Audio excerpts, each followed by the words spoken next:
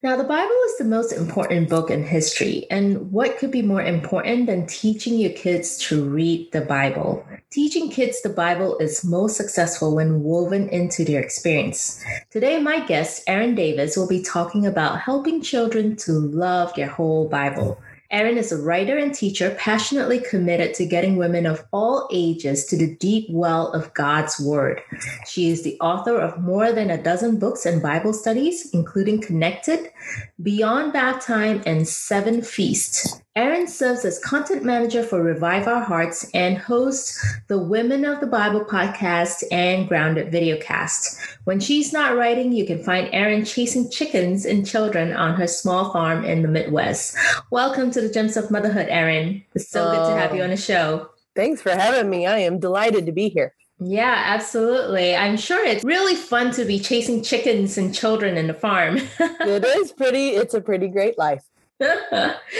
Now, today we're going to be talking about the topic about helping our children to love the Bible. Now, obviously, this is very, very important. I'm assuming in every single Christian household, in my household it is. What are some ways that we can share God's truth to our children, to young children?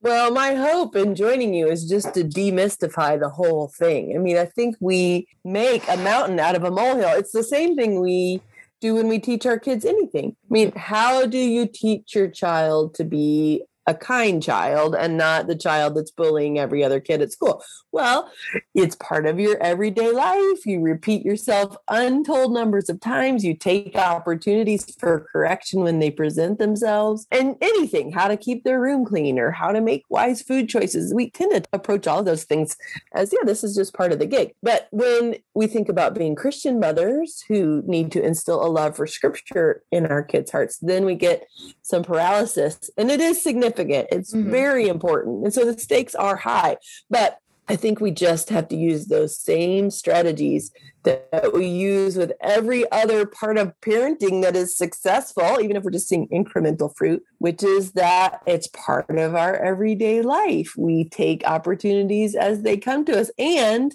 we can't get away from this as parents as much as we might like to. We have to model it. We do. Right. So if your love for scripture is weak, if you struggle to be consistent in your own walk with the Lord in that way, if you burn hot and cold, any number of things that could show up in your own relationship with scripture, they are going to show up in the life of your kids. Like, there are many us's, right? So we probably need to start there. And that is hard work. But from there, from our own walk with the Lord, I like to use this analogy, which is that I try to keep the aquifer of my heart, which the aquifer is where the water is way down deep. I try to keep the aquifer of my heart filled with that living water, and everything's going to flow out of that. So, mamas, we have to start there with our own relationship with the Lord.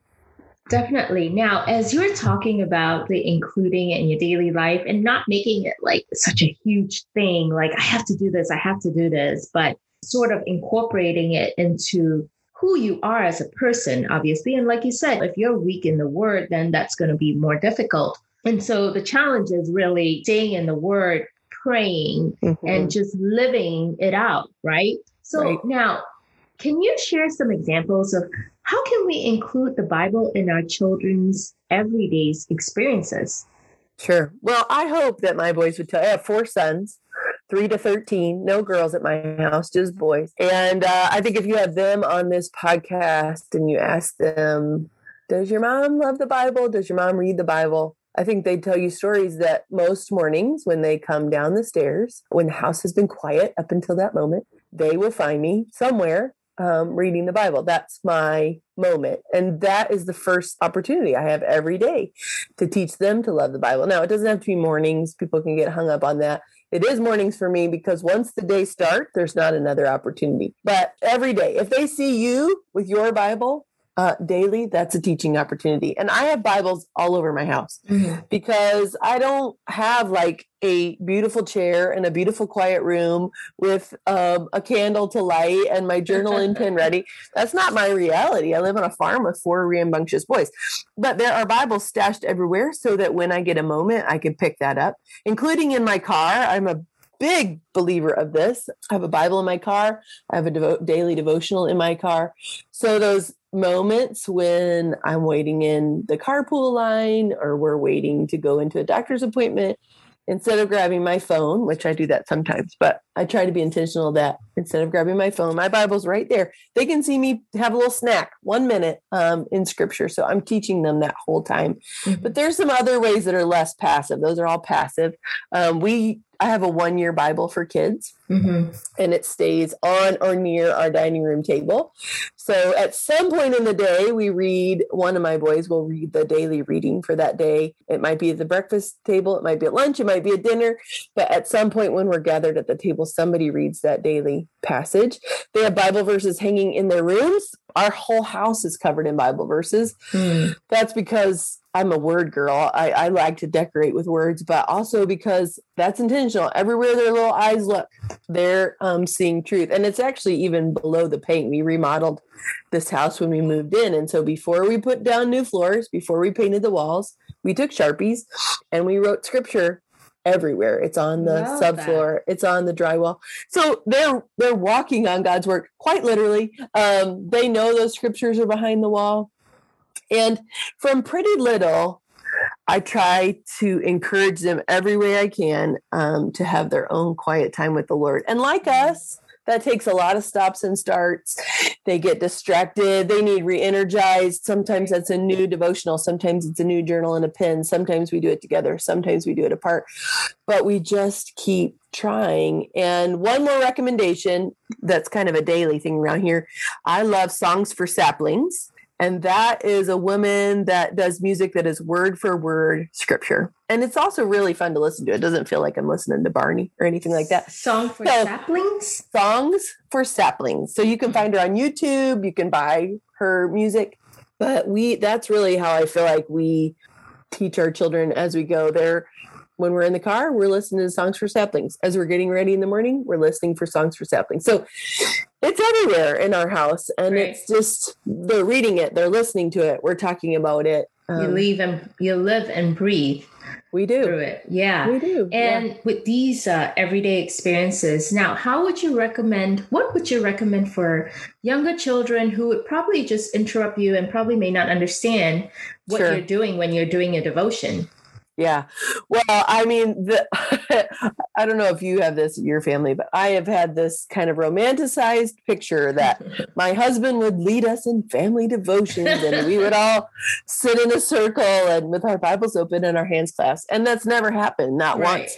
I don't know that my bunch is extra rowdy, but they are rowdy and they span ages. I'm starting to move out of the littles, but for 13 years I've had a little. Now my littlest is 3.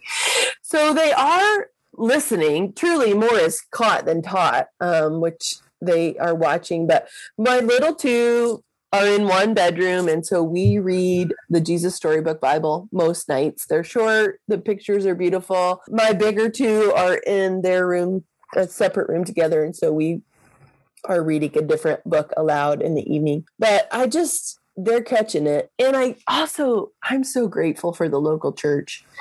It is really important. And am I my children's primary discipler? Yes, I am. My husband and I are. We take that responsibility really seriously.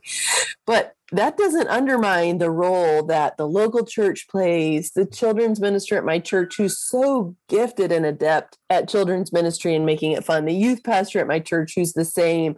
I try to involve my kids at every church activity that we can involve them in so that I have that help in teaching them God's word and it's age appropriate. I don't take my kids to big church. I don't think that's a hill that anybody needs to die on, but it's been a choice on our part as our family that in kids' church, they're getting the truth at an age-appropriate developmental level. In big church, they're getting the truth in a 35-minute sermon, which is hard for them to absorb. So we've just made that conscious choice that we're going to send them to kids' church. But I do think they're catching it. Again, it's lots of different ways, lots of variety, changing it up the same way we teach them all kinds of other things. Yeah, we have the Jesus Storybook Bible as well. And I forgot what's the other Bible that we have. But anyways, how would you, like for these children and younger children as well, they're always obviously very curious. And this is when their mind really expand, right? So And some of the Bible stories can be pretty tragic, right? Uh, how do you share some of the more tragic stories from the Bible to young children? Because obviously there is war, there is death, Right. like Saul, fought in the war and he died. And Right. do you not talk about it, or how do you talk about it? I definitely think we have to talk about it. And I think we do our children such a tremendous disservice when we give them a sanitized version of scripture up into whatever age we think they can handle it. Then we give them the whole enchilada, or somebody else gives them the whole thing, and they're like, what? I didn't know that was in there. I'll tell a funny story. I got my boys the Lego Bible, which is the Bible in photographs of like Lego figurines. Oh. And one of my guys was supposed to be taking a nap. And as you know, when kids are supposed to be taking a nap, they'll find anything to do except not take a nap. And he comes down with the Lego Bible, and there's a Lego depiction of the first circumcision. So the Lego guy's got like his eyebrows up, and there's like a little red square where a circumcision we were having. And he's like, Mom, what's happening here? And my impulse is to like cover it up or act like it's not happening. But I just know the whole Bible matters, because the Bible tells us all scripture is God breathed. It's all useful for instruction. It's all useful for training up in righteousness. So is that my sole mission, essentially, as a mother, is to train my boys up in righteousness. So it's all useful for that. So we did have a conversation about what circumcision was. And was it uncomfortable? Sure it was, but it's part of scripture. So of course, there's age appropriateness that can be applied, but also all those parts about the Bible that are scary, hard to talk about, the death, the killing, the genocide in some cases, the judgment, all of that is meant to reveal to us, to our kids, who God is. And I don't want to give my kids an incomplete picture of God's character. God's judgment is part of his character. God's wrath is part of his character. And death, even horrible death, is part of the reality of a sin-broken world. And so, yeah, I'm a fan of talking about all of it, and even saying like, oh, this is uncomfortable, or I don't understand this part of it, or isn't it hard to think about that happened? Yeah. The beauty is that's such a beautiful springboard into the gospel. Like, right. but this is all true, and this is all dark and scary and hard. But because of Jesus, we can have redemption from a lot of these things. Jesus gives us hope in the midst of this dark world. So it's the whole conversation. You can't see the silver lining without the cloud, and you need the bad news for the good news of the gospel to be as good as it is. So we just fight through the awkward and hard, I think. Yeah, thanks for sharing that. As a first-time mom, I always feel like I should share everything in truth, especially when it comes to the Bible. And there has been a couple of awkward, uncomfortable moments, and a second thought, like, should I be sharing this? Like, you know what I mean? But at the same time, I don't want her to have a watered down story, watered down scripture, because she is going to learn the truth, and I want her to know the truth from a very young age, and so anyways, could you give me some example of possible and object lesson to help them to love the Bible? Oh man, I love that question. I'm not great at object lessons, but this comes to mind. This is something we've used a lot with our oldest son, who has a propensity to feel deep shame when he makes mistakes. Some kids are like that. And there's a verse in scripture that tells us that God has removed our sins as far as the east is from the west, meaning they're gone. But from a little guy, he would make a mistake, and we would discipline him, and he would just be crushed by that. And I knew that God's words were more important than my words in that moment. And so I remember saying that to him, like, God's removed your sins as far as the east is from the west. And I could tell on his little face that didn't mean anything to him. What is east? What is west? Well, I don't know what that means. So we started telling him a story that God doesn't have a wetsuit, because there's another place in Malachi where it says that he hurls our sins into the ocean. And so I would say, where's God put our sin when we ask for forgiveness? And we talk through it, and he'd say he hurls it into the ocean. And then I'd say, does God have a wetsuit? No, God doesn't have a wetsuit, meaning he doesn't dive back down there and get my sin and he pull it back up. And so that became kind of a cadence. Where does God hurl your sin, buddy? He hurls it into the bottom of the ocean. Does God have a wetsuit? No, he doesn't have a wetsuit. There's another verse in scripture that talks about when we're tempted, that God provides a way out. And same thing. I remember saying that to my sons, like, oh, when you face temptation, God will provide a way out. And it not quite clicking because of their maturity. So I started saying, look for the little door. God always provides a little door, a way for you to escape that temptation. And so I'm not improving on scripture. I couldn't improve on scripture, of course, but I'm reframing it in ways that their younger minds can understand. And actually, it's been helpful to me too. So now when they face a temptation, they want to hit their brother because he stole their toy. They want to lie to me. I'll say, what do we look for? We look for the little door.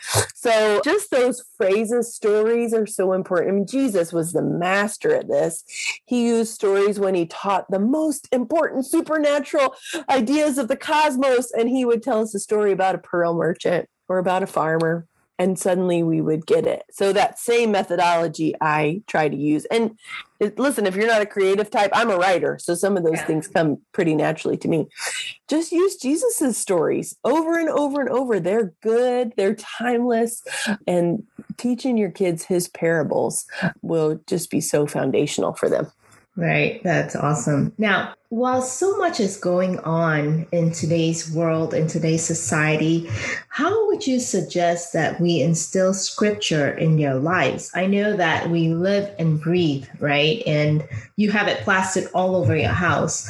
How else would you suggest that we do that without making them feel like you're just bombarding them with scripture and that it just goes in and out? Yeah, well, the world's bombarding them, so I don't mind bombarding them too. But it is different per your kid's age. Like I said, I have a range, but my older two, who are 13 and 11, I've come to the conclusion that just sheltering them is not an approach that's going to work. The volume on the world's messages is up too loud, and I can't keep them at home with me for the rest of their lives. So the moments of the day are teachable moments. And so, when our local library last month had a massive Pride display celebrating Pride Month and offering books for children, really on the topic of homosexuality, what I wanted to do was just turn around with my kids and bolt. Right. What I chose to do is to walk them over to that display. We looked at it, we got in the car, and we had a conversation about what is that? Why does it matter? What does God's word actually say? And I couldn't tell them everything God's word actually says. They're not seminary students, they're children. But I'm trying to give them the big principles that, yes, God loves all of us because we're made in his image. That is so true. Yeah. But love is not love. God is love. We see that in scripture. He is the author of love. And because he's the author of love, he has standards for our lives and they are for our good. And so, and when we bump up against, man, it's getting hard to find things that we can watch as a family. Yeah. And we think it's clean. We think it's going to be a great family movie night. And then we all bump of a into sudden. something. Yeah. That's an opportunity to say, okay, this is why that made mommy and daddy uncomfortable. This is why we're choosing to either turn that off or fast forward through it. And not just our opinions, but according to God's word. So, you know what? The culture can be our classroom. It really needs to be our classroom. And for Christians, throughout all of time, we live counterculturally. That's what makes us who we are. And so I try to just have those conversations. Now, again, with my little guy, it's different. Again, with my little guy, I'd say, God loves everybody. We know that because of his word, and he loves us. That's the end of the conversation. That's good enough for now. But I'm hopefully building blocks with them as we go. Now, when they see the pride flag, what do you say? Well, I've never before this year even acknowledged it because I just thought it would stay under the radar. This year, it was everywhere. Yeah. And it was targeted at our children. There was a Blue's Clues episode dedicated to Pride Month. Blue's Clues is for my preschooler.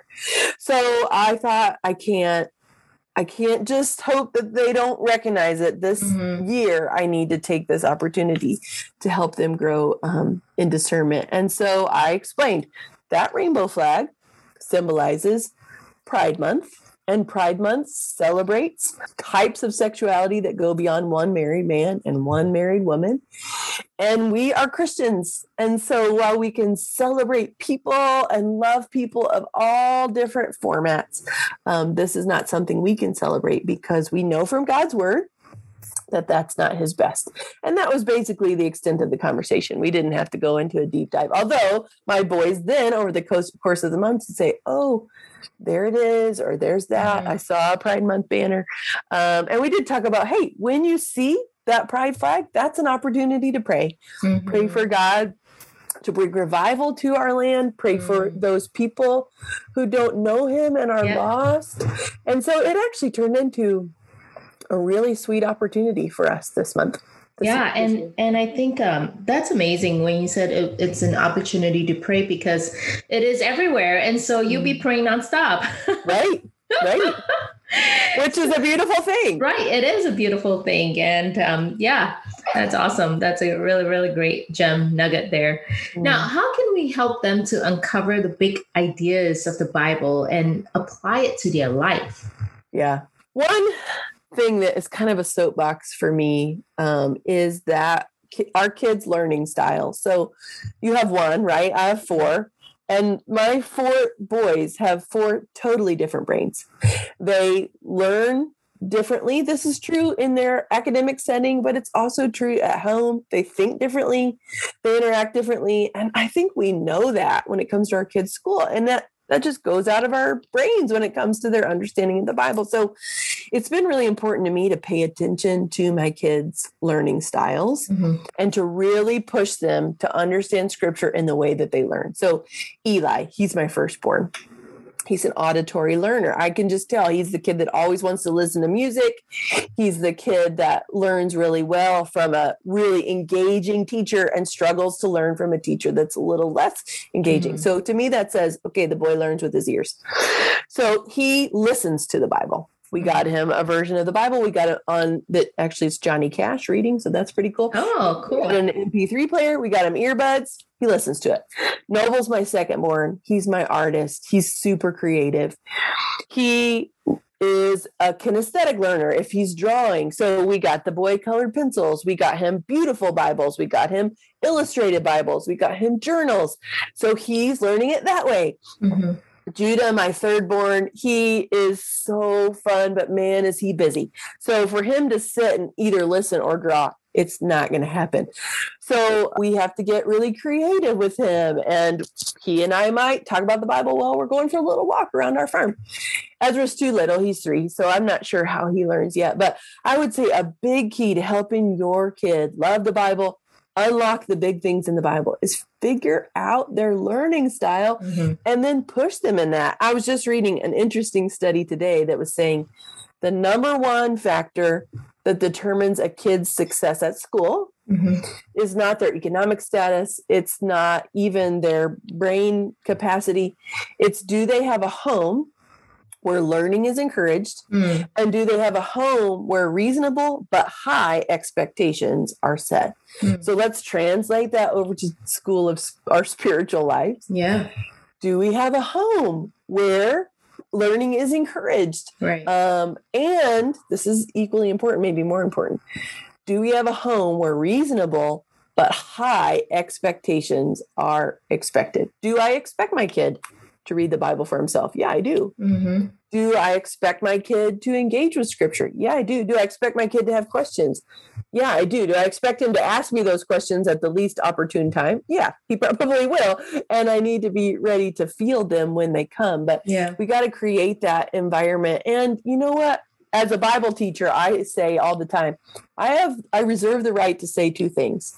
I don't know, and I'll get back to you. Right. And as parents, we reserve the right to say those 2 things. I don't know, buddy. I don't, that's a big question. It's a great question. Can I do a little homework and get back to you? And I'll get back to you. And to me, that communicates we're always learning. We're on this treasure hunt together to discover God's word. We're not going to arrive until we're in glory and all things are revealed. But it's big. It's cosmic. If we could reduce it to like, okay, you can figure God out. It's easy to do. That's not a God I want to serve, or a God I want my kids to serve. So high expectations, culture of learning, growing ourselves, all of those things I think are a factor. Love that. Now, Erin, we're almost at the end of the show. You shared so many gem nuggets, but is there anything else that you'd like to share with other gems of mothers out there? Oh, I just want to champion you mamas listening. You are missionaries. Nobody's going to say, I want to financially support you as a missionary. Nobody's going to put you in their missionary newsletter. But God's design is that we as mothers are missionaries in our own home. Our children are an unreached people group. They don't come into the world with an understanding of the gospel and allegiance to Jesus. They are an unreached people group. And God, in his infinite kindness and creativity, we're the ones he has sent. So I know that can feel really overwhelming, but I don't want it to. I want it to excite you. I want it to put wind in your sails that what you are doing has eternal significance. It really, really does matter. And because of that, stay after it. In some ways, the Christian life is try and fail, because we're humans. And that's true of our relationship with Scripture too. But my encouragement is keep doing the trying. It really does matter. And there's a verse, I think it's in Isaiah, that talks about the people of God being oaks of righteousness planted by streams of living water. And I pray that for my boys every morning before I drop them off for school. Lord, let them be oaks of righteousness, planted by streams of living water. So what a privilege it is that we get to be that, Mama. Such a privilege. It is a privilege. Amen to that. And especially in today's culture, it's even much more of a privilege and honor to be a mama to our children, because with today's society, we have to step up even more to fight the war that's ahead of us, or the war that is happening now, the spiritual warfare. And so thank you so much, Erin, for coming on the podcast and just sharing your gem nuggets. I really appreciate it. Oh, I'm honored to get to. Well, I hope you've enjoyed this episode of Gems of Motherhood podcast. If you're wanting to connect with more amazing Gems of Mothers and more resources, head over to gemsofmotherhood.com, where you can subscribe to the show. That's where you'll find show notes with actionable tips and any links mentioned by our guests. Most importantly, I hope you'll find inspiration and learn to cultivate your own journey. You are loved. You're an incredible gem to God. He knows you intimately. He knows what you're going through, and he knows what you need. Remember, you're fearfully and wonderfully made in him. Be sure to tune in next week for our next episode.